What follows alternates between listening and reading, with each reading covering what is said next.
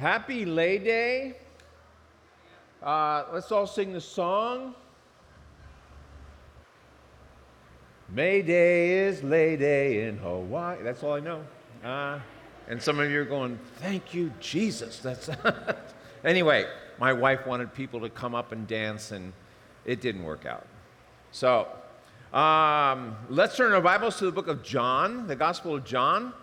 We're going to talk about two questions. Who are you, and why are you here? So this past Friday, a bunch of us went to the prayer breakfast. Kind of a misnomer, because the last thing, they don't pray much, but they had a great speaker. His name is Steve Green. He's the president of Hobby Lobby, so you know it's a Christian group. He's also built the Museum of the Bible in Washington, D.C. And he said something fascinating about the Bible. He said, the Bible makes a radical claim about itself. It's alive. It's living. So he goes, why don't you write a book and in the book proclaim this book is alive? He said, no, it's not going to work that way. So he's referring to Hebrews chapter 4. So in verse 12 it says, for the word of God is alive. It's living. It's powerful. So it's life-changing. Sharper than any two-edged sword. Now, it says it goes piercing even to the division of soul and spirit. We're not sure what that means. We're not sure where the soul ends and the spirit begins, because it's suggesting the Word of God can slice between that. The idea is it goes deep, it goes to your heart, and it's life-changing. Now, watch this quote. He said, Steve Green said, it's alive because you know that God is talking to you. He's speaking to you. This morning, may God do that with His Word. May He, if we're just here, well, it's just another Sunday, I want God to speak to me. I want to be different when I leave this place than I was when I came in here. Amen? 3 of you, okay. All right, so John the Baptist this morning has asked 2 questions. I've already said them there. Who are you, and why are you here? I believe that every believer needs to be able to answer those 2 questions. And hopefully today will help you to formulate your answer, because other than that, if you don't know who you are, if you don't know why you're here, you can be wasting your time. You can be spinning your wheels, and then you die and you go, I don't want an angel to come up to me and go, hey, so what was that all about? What were you doing? I want to know who I am and why I'm here. So in John 1, verses 6 and 7, it was said of John, he was sent here by God. How cool is that? He's on a mission, and he's sent with a testimony, with a message from God. So now we pick it up here in verse 19, what that message is. So verse 19, I'm reading from the New King James. Now this is the testimony of John. So this is his witness. This is what he's all about. When the Jews sent priests and Levites, need to understand there's 2 groups there. A third group sends these 2 guys to ask John these 2 questions. Who are you? And he confessed, and he didn't deny. He confessed, I'm not the Christ. Then they asked him, well, what then? Are you Elijah? Nope. Are you the prophet? No. Then they said to him, who are you, that we may give an answer to those who sent us? What do you say about yourself? And he said, I'm the voice of one crying in the wilderness, make straight the way of the Lord. So who are you? And he quotes what the Bible says about him. How cool is that? Now, those who were sent were from the Pharisees. There's our third group of people in this first section. Priests, Levites, Pharisees. And they asked him, saying, well, why didn't you baptize if you're not the Christ or Elijah or the prophet? Meaning, who gives you the right? Where do you get your authority? We didn't ordain you. You didn't go to Bible college. What are you doing out here? And he answered them, I baptize with water, but there stands one among you, you don't know him.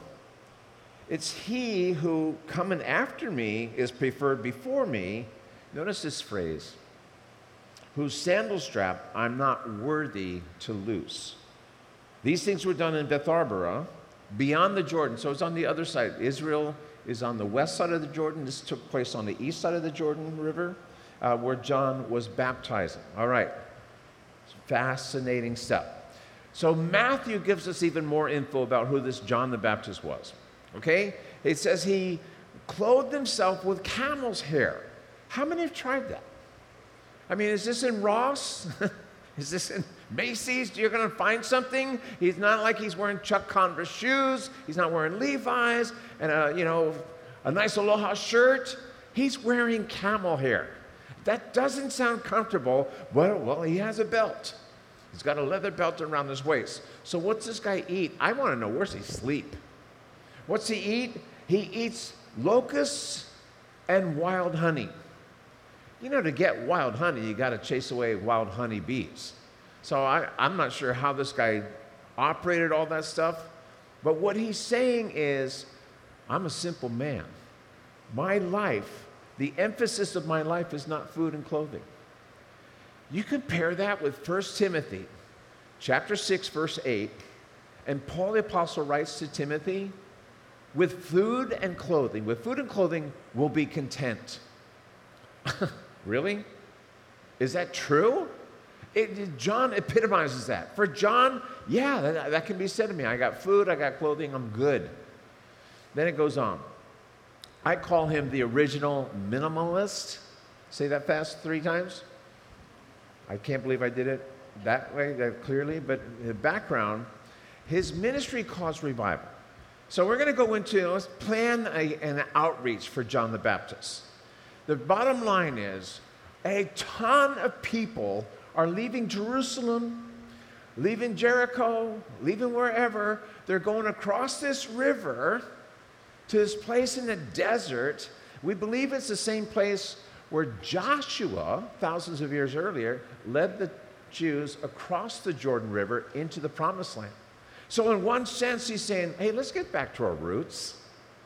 This is where it really started for us. You know, the Jordan River kind of like crossing that was like getting filled with the Spirit.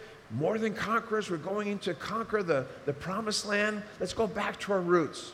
And so it's this crazy ministry that starts out there in the desert, and a ton of people are going out there. All kinds, it's causing revival. So here's the higher ups back in Jerusalem going, should we feel threatened? We're losing people to this nutcase out in the desert.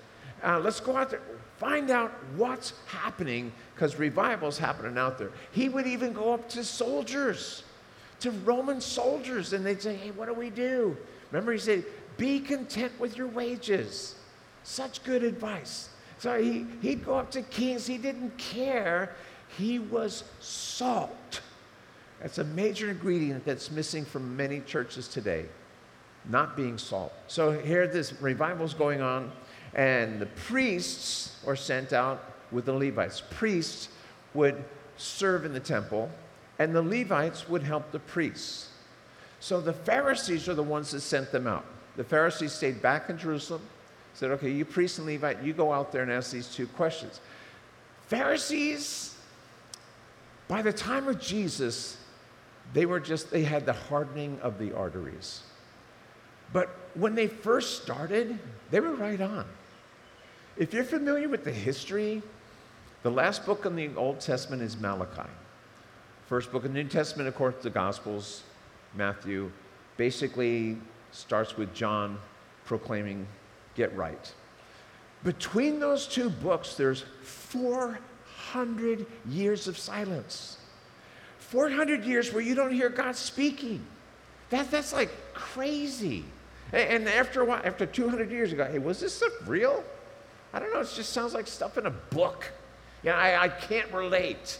I've never seen the earth open, swallow some guys and close up again. I've never seen a burning bush, so I'm not sure all this is true.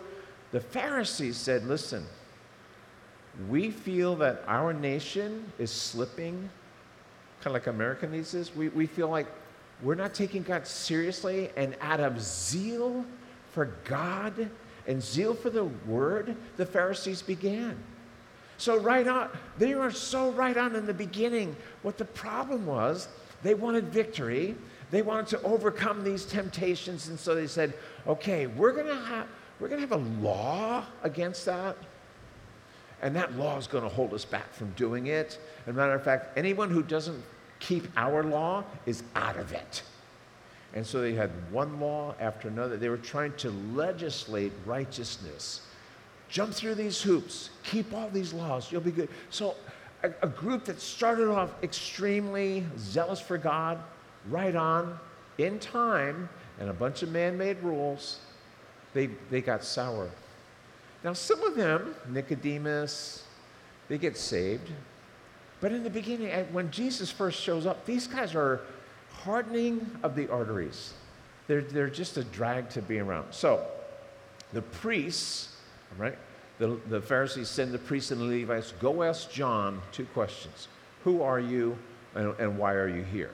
So John the Baptist plans an outreach. Let's have fun with this. Think of an outreach today. I've been involved like in Summer Harvest. We do the stadium at Aloha Stadium. This was years ago. So John the Baptist says, okay, where are you going to have it? I'm going to have it across the Jordan River. How are they going to get there? I don't know. Spirit of God will draw. No. Let's be practical. Let's get a stadium. No. We're just going to meet in the desert. Why would you do that, John? Nobody's going to come. No, the Spirit of God's going to draw them. And so what are you doing for advertising? How about Facebook?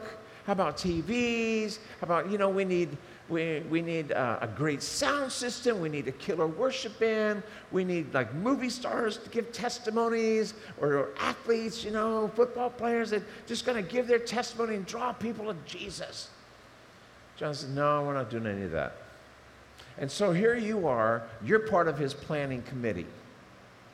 And John's telling you what he's going to, you're saying, John, I can't let you do that. You are setting yourself up for failure. So let's find a stadium, a sound system. Maybe Tyler, Aaron are available to lead worship. What's your message going to be? John, I think you need a 4-part series on how to make yourself better. A 4-part sermon on how to feel better about yourself, how to improve your community. John goes, no, I got one message. Repent and be baptized. So here you are on the committee. John, I love you. That's not going to work. I can't let you make a fool of yourself. You go out in the middle of the desert, cross some river, and then you have this message of repent. The bottom line, tons of people repented. And this is why news is getting back to Jerusalem. You guys got to check out what's going on out there. It's radical. People are getting right before God. So John, the name, means grace of God. Did you know that? Your name means grace of God. How cool is that? Any other Johns here? We love it. Grace of God. Grace of God says repent. We think grace of God, oh yeah, it means he'll bless me. And then, well, yeah. But it basically says to repent. Repent is a 180-degree turn. It means I was going away from God. I need to be reconciled. God's still there waiting. I need to turn 180 and come back to him.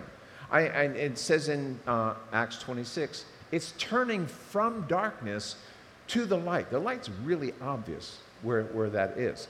So in Matthew, John the Baptist adds this. Hey, listen, I don't want lip service. God wants your heart. Bring forth fruits worthy of repentance. What's that supposed to mean? Some people are all talk.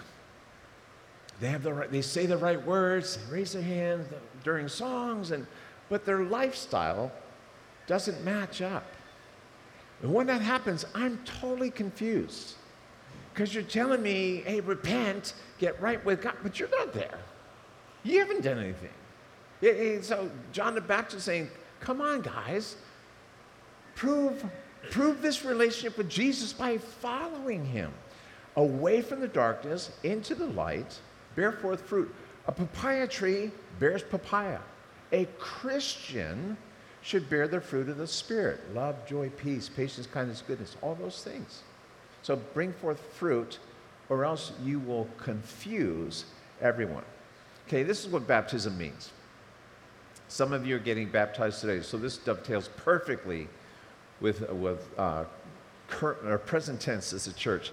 It means to have a new identity.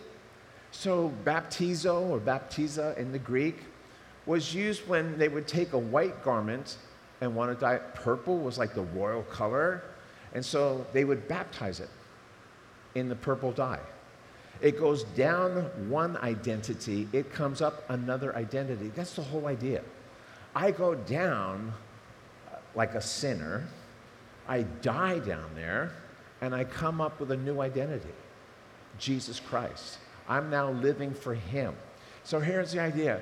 Whether it's the white fabric, now when a Gentile became a Jew, this is some background to this.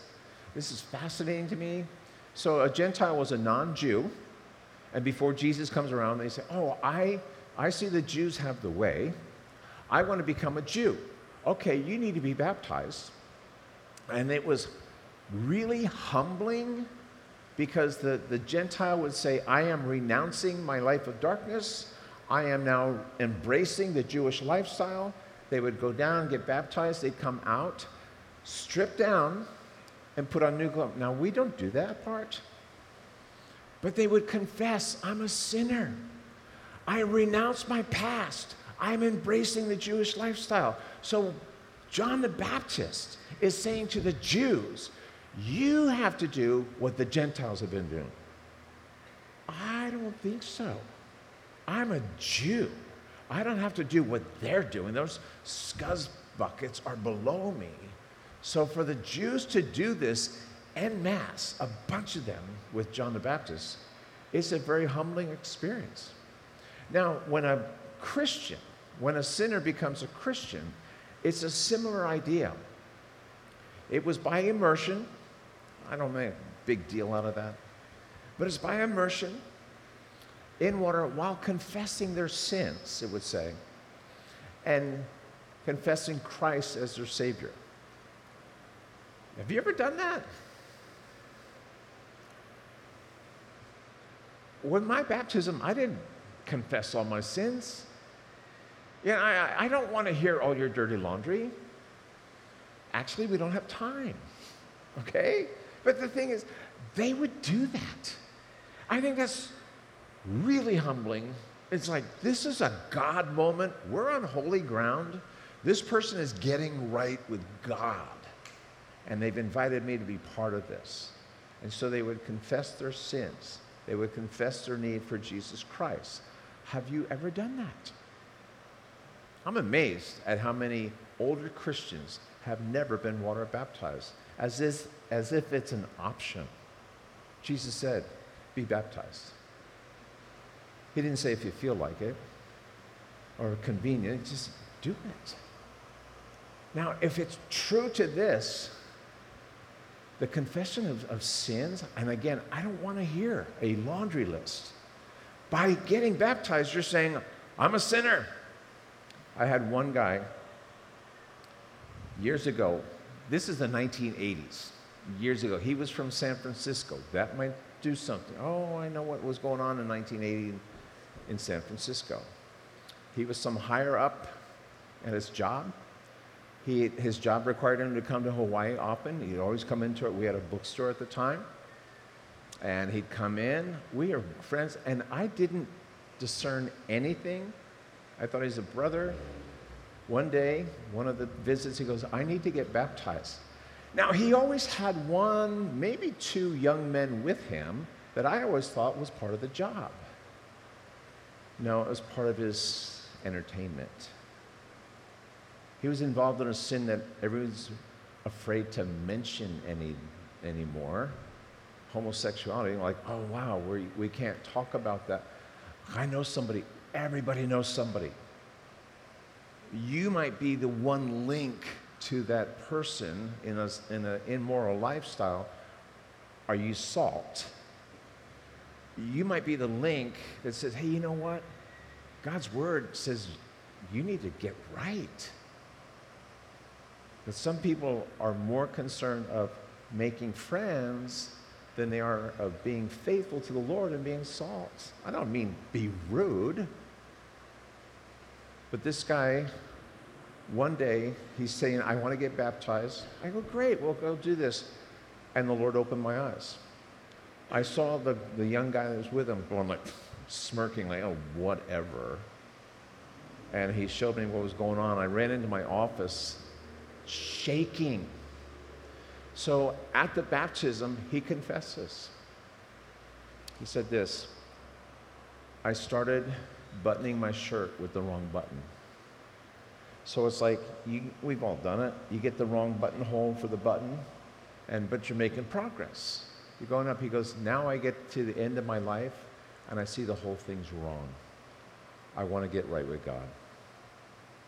That was a confession, and he got right with God that day. Now, baptism doesn't save anybody.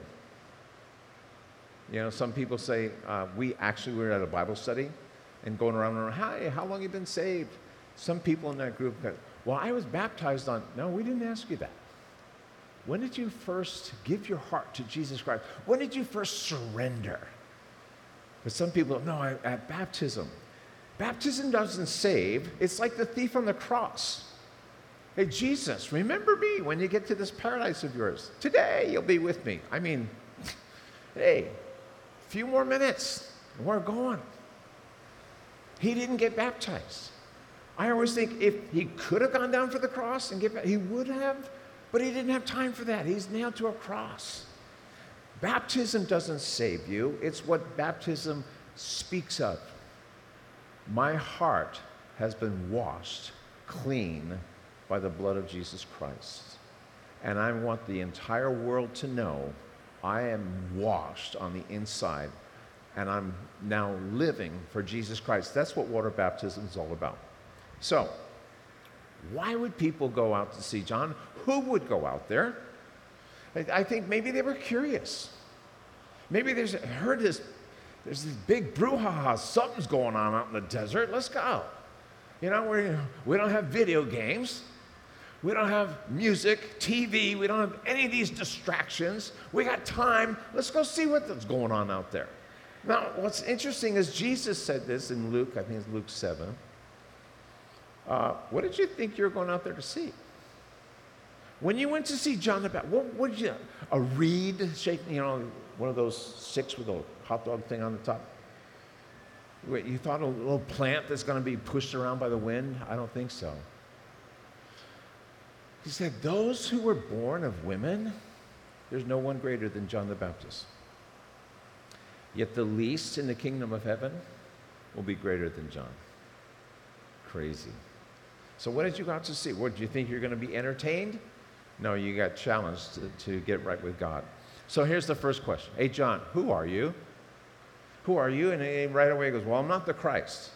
This is who I'm not. And the idea is here, he doesn't want to confuse people. He doesn't want to draw attention away from Christ. He doesn't want to take credit for something Jesus is doing. That's a good note for us. Later on in John chapter 3, he's going to say, I'm not the bridegroom. I'm the friend of the bridegroom. I rejoice when I hear the bridegroom is happy, Christ, marrying his bride, the church. So he don't confuse me with Christ. I'm not there. Well, what about Elijah? Well, this is a tricky one. Because in Malachi, we're told that Elijah will come before the great day of the Lord. Now, they're going, well, maybe you're a fulfillment of Elijah. And John goes, no, I'm not. Complicated, because Jesus at one point goes, if you're ready for this, John was Elijah. And yet, we believe Elijah is coming before the great day of the Lord. He's very possibly one of the two witnesses found in the book of Revelation. Elijah never died. Seems he'll come back as one of those two witnesses. So what does it mean? It means John went forth, from the beginning, we know this in Luke chapter 1, in the spirit and the power of Elijah. Very similar ministries, the spirit and power of Elijah. So Jewish Passover, I love this. When a Jew has a Passover feast in his house, they have an empty chair. Door is open, waiting for Elijah to come. I think it's great to have a physical reminder of a promise of God. And they're going, see that chair? Someday, that prophecy is going to be fulfilled. For us, you see, I don't have a physical reminder, but there's a prophecy called the rapture of the church that's going to be fulfilled, hopefully, in our lifetime. And I want to be reminded of this because it helps me to purify myself, or to keep myself pure, to keep myself out of temptation.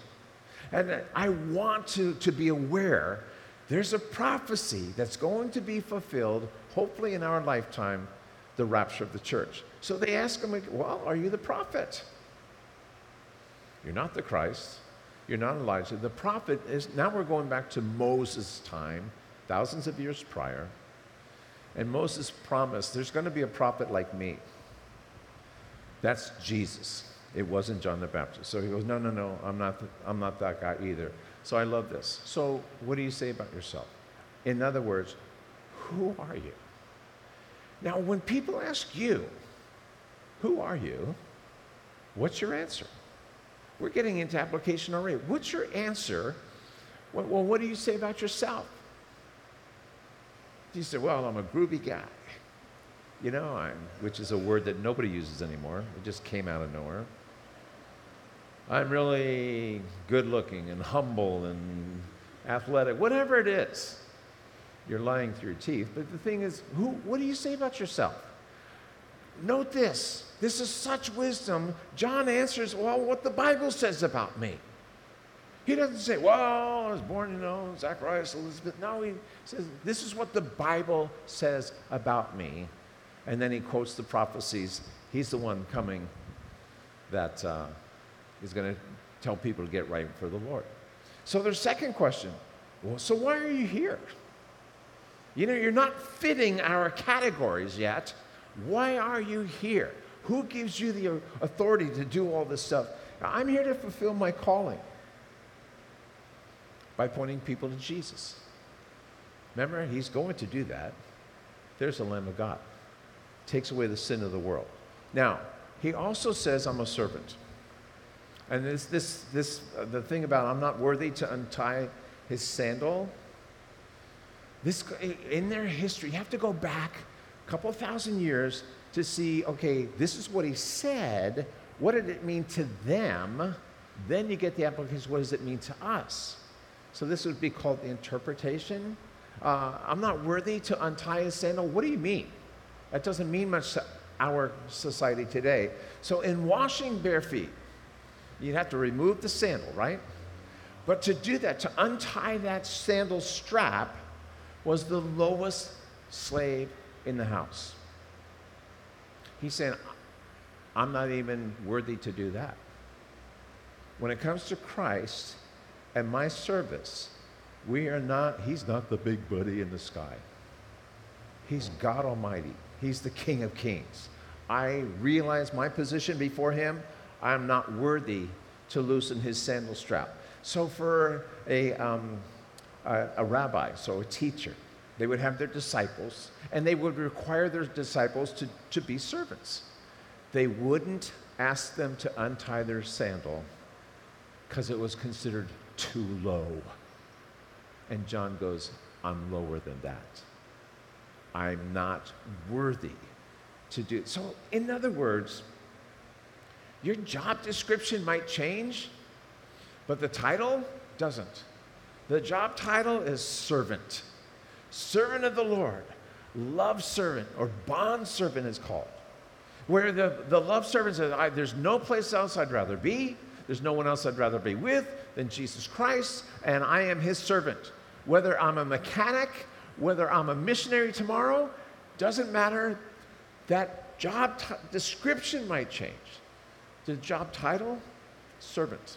That's what John's saying. I am a servant. Now, why are you here? What about this Lamb of God? So we pick it up in verse 29. Just finish out this part for today. The next day, John saw Jesus coming toward him. And behold, the Lamb of God. He said this, behold the Lamb of God who takes away the sins of the world. And he of whom I said, after me comes a man who is preferred before me, for he was before me. I didn't know him, but that he should be revealed to Israel. Therefore, I came baptizing with water, meaning I'm preparing the way. John bore witness, saying, I saw the Spirit descending from heaven like a dove, and it remained upon him. I did not know him, but he who sent me to baptize with water said to me, so this would be God, upon whom you see the Spirit descending and remaining on him, this is he who baptizes with the Holy Spirit. And I have seen and testified, this is the Son of God. I don't know how many former Catholics we have in here. I was a former Catholic. I have, God bless you. Ecum Spiritu Tuo. Are you Latin? The Latin Mass? Okay. I'm old. We had the Latin Mass. I had no idea what I was saying. But here it is, the Lamb of God. I point this out because this is how I share with Roman Catholics. And I've used this, God has used this to lead many to Jesus Christ. They say this every Mass. The Lamb of God takes away the sins of the world. It's repeated every Mass. It's Scripture. And so I was like, hey, I remember this one guy was 60 years old. He has literally said this every Mass for 50 plus years. So we're talking hundreds, maybe thousands of times you've said that. Do you know what does that mean to you? Do you know what you're saying? Verbatim, every one of them has gone, no. You're saying it, and I'm not trying to shame them, but to build a bridge to talk about what this means. They wanted to know who John was. John wants them to know who Jesus is to this day. So he points out it's a substitutionary lamb. It's taken away the sin, singular, of the world. So what it goes back to is the Passover lamb, where the Jews, you go to Moses' time, book of Exodus, they were to take this perfect lamb, bring it into the house for a few days, get to know it, maybe name it as a pet, but know that innocent lamb, we are going to transfer the guilt of our sin onto him. And it gets very gross. They would take that lamb and hold their hands on his head and confess their sins onto that lamb. They did this once a year. And then they would slaughter the lamb, slit its throat, take some of the blood, paint the doorposts of their house. Some think it was in a cross shape, but then they had to get in the house. The whole idea is, I'm a sinner. This innocent lamb has now just assumed all my guilt and died in my place as a substitute. So this was every year. And then here's John going, God has a lamb. You don't have to do this anymore. Here's God's provision where you can confess your sin unto Christ and have him assume all your guilt, but he's only slain one time, not once a year. So he was killed. I confess my sin unto him as my substitute, and then I abide with him. This is not like, oh yeah, I just did that in third grade. No, it's a life changer. I am now abiding in him, following him, loving him. So when he said the sin of the world, he means everyone's sin clumped together in this huge ball. Have you ever seen the biggest rubber band ball in the world? What is that, Arizona someplace? You've seen it. Really spectacular. It's just a huge ball. That's nothing. All your sin of the whole world, past, present, and future, all at once, flung at Jesus Christ on the cross, and that's where he goes, my God, Eloi, Eloi, lama sabachthani. Why have you forsaken me? Because at that point, he became the sin of the world. He took on your guilt, paid the price, and said, it is finished. It's an accounting term, paid in full. Not, I did my part, now you do your part. No, it's paid in full. So now it becomes a gift that you don't earn, you receive. And the good news here is John going, there's the Lamb of God. He takes away the sin of the world. So this one guy, he's in my office years ago, 60 years old. His wife had died. Her husband had died. Now they're going to get remarried or married to each other. She's a believer. He's not. God, what do I do? We just marry believers to believers. And I shared this story because he was a Catholic. Saw the light go on. He accepts the Lord right there on the spot as the Lamb of God who took away his sin. Now, two questions. Here's where Paul the Apostle flips it and asks Jesus the two questions. Paul, early on in Acts chapter 9, his name is Saul.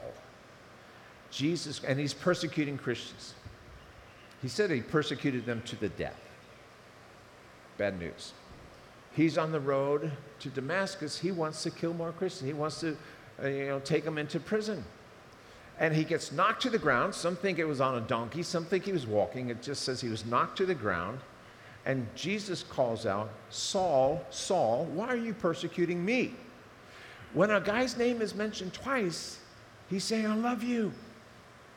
That's why when Jesus on the cross, my God, he's twice. Why me? So I wouldn't have to blame them. So Saul, why are you persecuting me? And Paul goes, wait, who are you? Who are you? He just hears a voice. And he says, I'm Jesus, the one you're persecuting.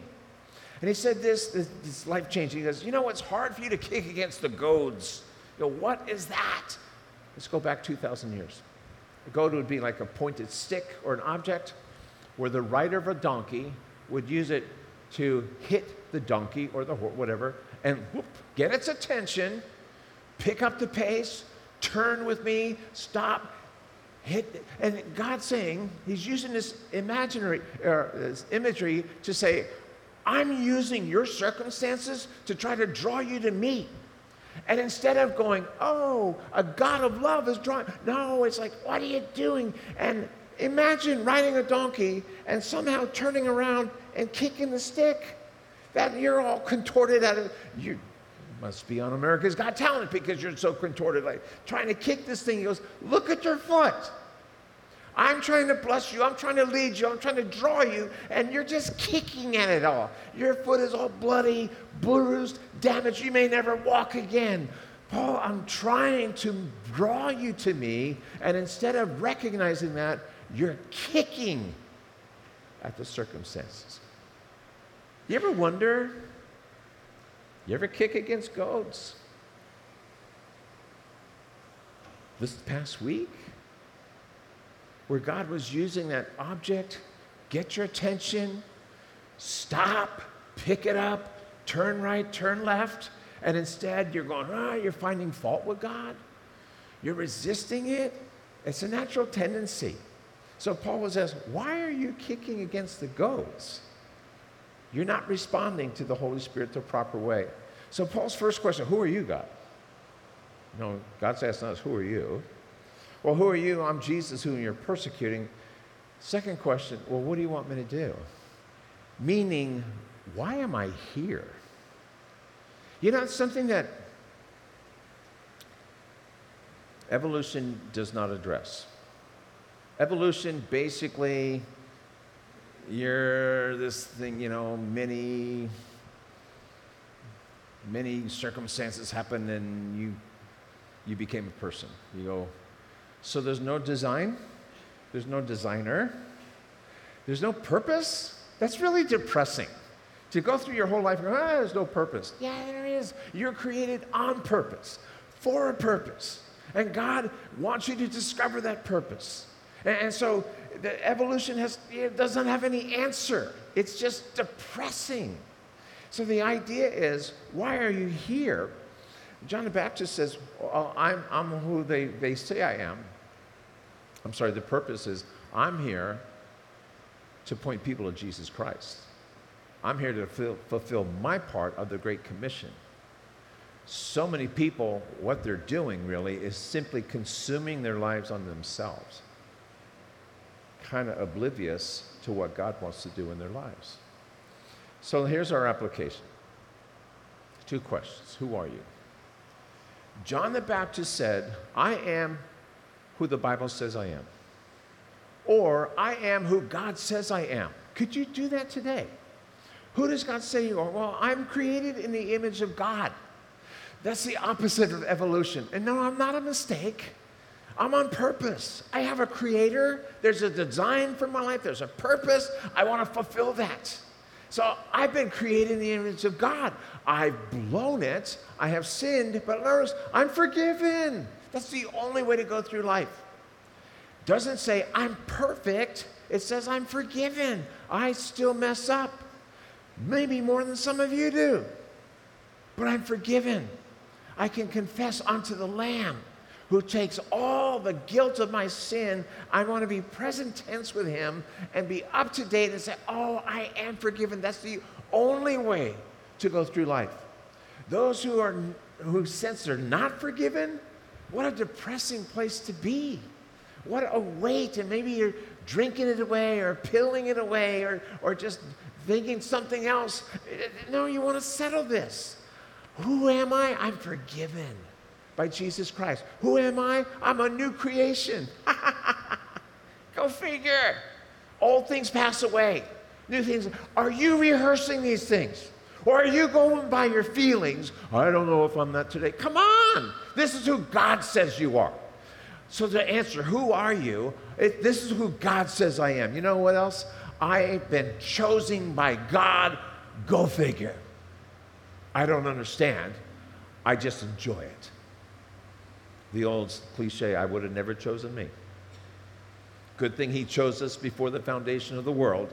He would have never chosen us. You know what? He knew exactly what he's getting into. Chosen. Now, I watched some of the football draft in the last few days. My wife is really excited. No, she's stoked that she knows, hey, the draft is on. Mike's watching it.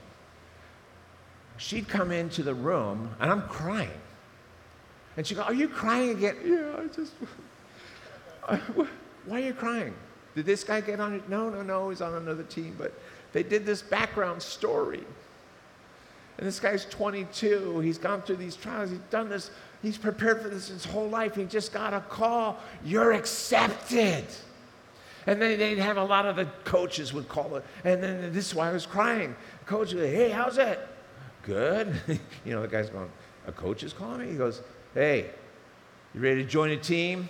He just cried. The whole room, he's got his uncles and cousins and strangers or whatever is in the room. They're all shouting. I start crying. He's accepted. He's on the team. You're accepted in Christ. You're not on the outside. You're not wishing, I wish I could be accepted. I wish I could. You're there if you love Jesus Christ. If you surrender to him, if you see him, that's the one who took my sin. That's the one who took my guilt. You're accepted. A lot better than on a football team. I'm accepted. I'm excited. You wait. He's coming back. And he's going to say, hey, Mike, come on over here. Give me a hug. That's the God I know. You might not hug him, but I'm going to. Accepted in the beloved. I got a little ahead of myself on that one. Okay. I'm bought with a price. Now, when I feel worthless, I need to go back to this scripture. Worthless, I don't know why I'm here. God claims I'm worth it. Peter says, you weren't bought with silver or gold like other slaves. But here's this guy. Remember this guy carried all the fish out? Big. He's got to be big, burly. Took, how many? 200 some fish in a net at one. That's kind of a big guy. You weren't bought with silver and gold, but with the precious. See, when a guy like that says, precious blood of Christ, it tells me that means something to you. I've been bought with a price. God says I'm worth it. I've been rescued, redeemed, reconciled. I was once unreconciled. God's there, wait, come on.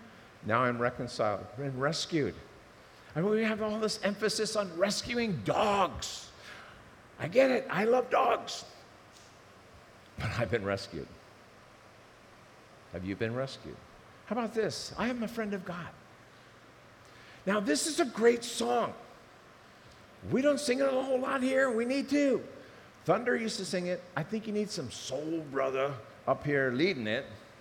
Karen and I went to Brooklyn Tabernacle. Whoo! Their choir is bigger than this church. Their choir doesn't know volume 10. They're on 12, 19, whatever. But then the thousands of people in the seats, they're all saying, I am a friend of God. And I go, whoa, I think they believe it. It's just wonder. Tell Tyler, because he's not into the song, tell him, hey, we should do that song. Thanks, Mike. Now, do you know the song I'm talking about? I am a friend of God. What a celebration. Come on, I'm a friend. Go figure. Do you know that surfer? No, I know God. You want to be impressed? I know God. You want to meet him? Come on. I'm a friend of God. I'm adopted by God. He chose me on purpose. Their adoption was the old way, like you go in the hospital. Okay, I'll take that one. He chose me. He adopted me. And in their culture, for Roman culture, once you're adopted, you could not be unadopted. I am a child of the King of Kings. I need to live like it. I am sealed by the Holy Spirit. That means you're not going to lose me. I'm sealed. I'm signed, sealed, and almost delivered. Someday I'm going to be delivered. I'm not going to lose my salvation. I'm not going to lose. God's not going to lose me. He sealed me with the Holy Spirit, which means I'm heaven bound. When you're in a trial this coming week, would you rehearse these things? Who are you? I'm who God says I am. I'm who the Bible says I am. I am this. I am forgiven. I'm a child of the King of Kings. I'm heaven bound. Guess what? You'll be victorious. You'll be victorious.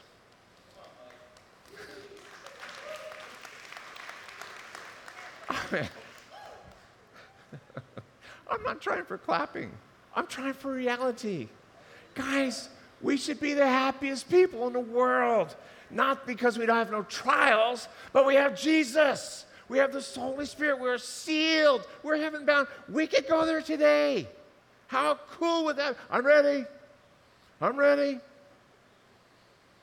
Okay. Second question, why are you here? I mean, if God saved you He created you on purpose, He saved you on purpose, He's got a purpose. So, Lord, why am I here? See, in the Old Testament, they had this poured out water offering. Did you know about this? Like David, they're under attack. He goes, man, I wish I had some water from back in. And some guys, soldiers, broke through the lines, got the water, came back, and he goes, whoa, you wanted it? Yeah, but I can't consume it on myself. I'm just going to pour it out before the Lord. And it's symbolic of, I don't want to consume my life on myself. I'm going to pour it out before the Lord. Lord, it's yours. It's yours. How many people, how many Christians are saying, no, it's mine. I worked hard for this. It's mine. I want to consume it on myself. And you know, you're going to get to heaven and the angels are going to go, what was that all about? God had so much more in store, and you just consumed it on yourself. Pour it out for the Lord. Now, why are you here? If you're saved on purpose, you're created on purpose, He's got a purpose. Why are you here? I'm a bondservant. I might be a mechanic today. I might be a missionary tomorrow. So the job description can change. The job title does not. I'm a love servant. That's all I am. Chuck Smith was one of the men most used in this century, last century. They ask him, hey, they're introducing him to some big swanky thing. How should we introduce you? Just as a servant of the Lord. There's a guy who gets it. I'm a servant. That's all. I'm here to love God, love one another. Pretty simple. I'm here to fulfill my purpose. I would think that as a result of this morning, some of you are going to do some serious soul searching and go, am I fulfilling my purpose? Have I ever poured out my life before God? Said, I'm not going to consume it on myself. It's yours. Have I ever just surrendered that way? Or have I ever said, God, what is your purpose for my life? And taken some time. And here's the thing. Here's my favorite scripture. You've heard me say this before. I pray this over people all the time. May He grant you according to your heart's desire and fulfill all your purpose. How? There's only one way. You fall in love with Jesus and you follow Him. He doesn't give you a 50-year plan. This is my purpose for you. No, He says, follow me. Just walk with me. So, I end with this. Are you there? Because it's hard to kick against the goads. If you're not there, God's trying to get you there. And you could be one who's just turning around and kicking that thing, and your foot's all bloody and messed up, and you go, why is this God of love doing this? He's trying to draw you ever closer to His heart. I think for some of you, this is a reality check. He doesn't want you to leave here and go, what was that about? He wants you to leave here surrendered to Him. Saying, whatever it takes, God, I want to get to where you want me. Maybe I've just been wrong this whole time. I surrender. What does it take? Stop kicking against the goads. He's leading you to this intimate relationship with Him. He's leading you to fulfill His purpose for your life so you feel fulfilled. Let's pray, folks.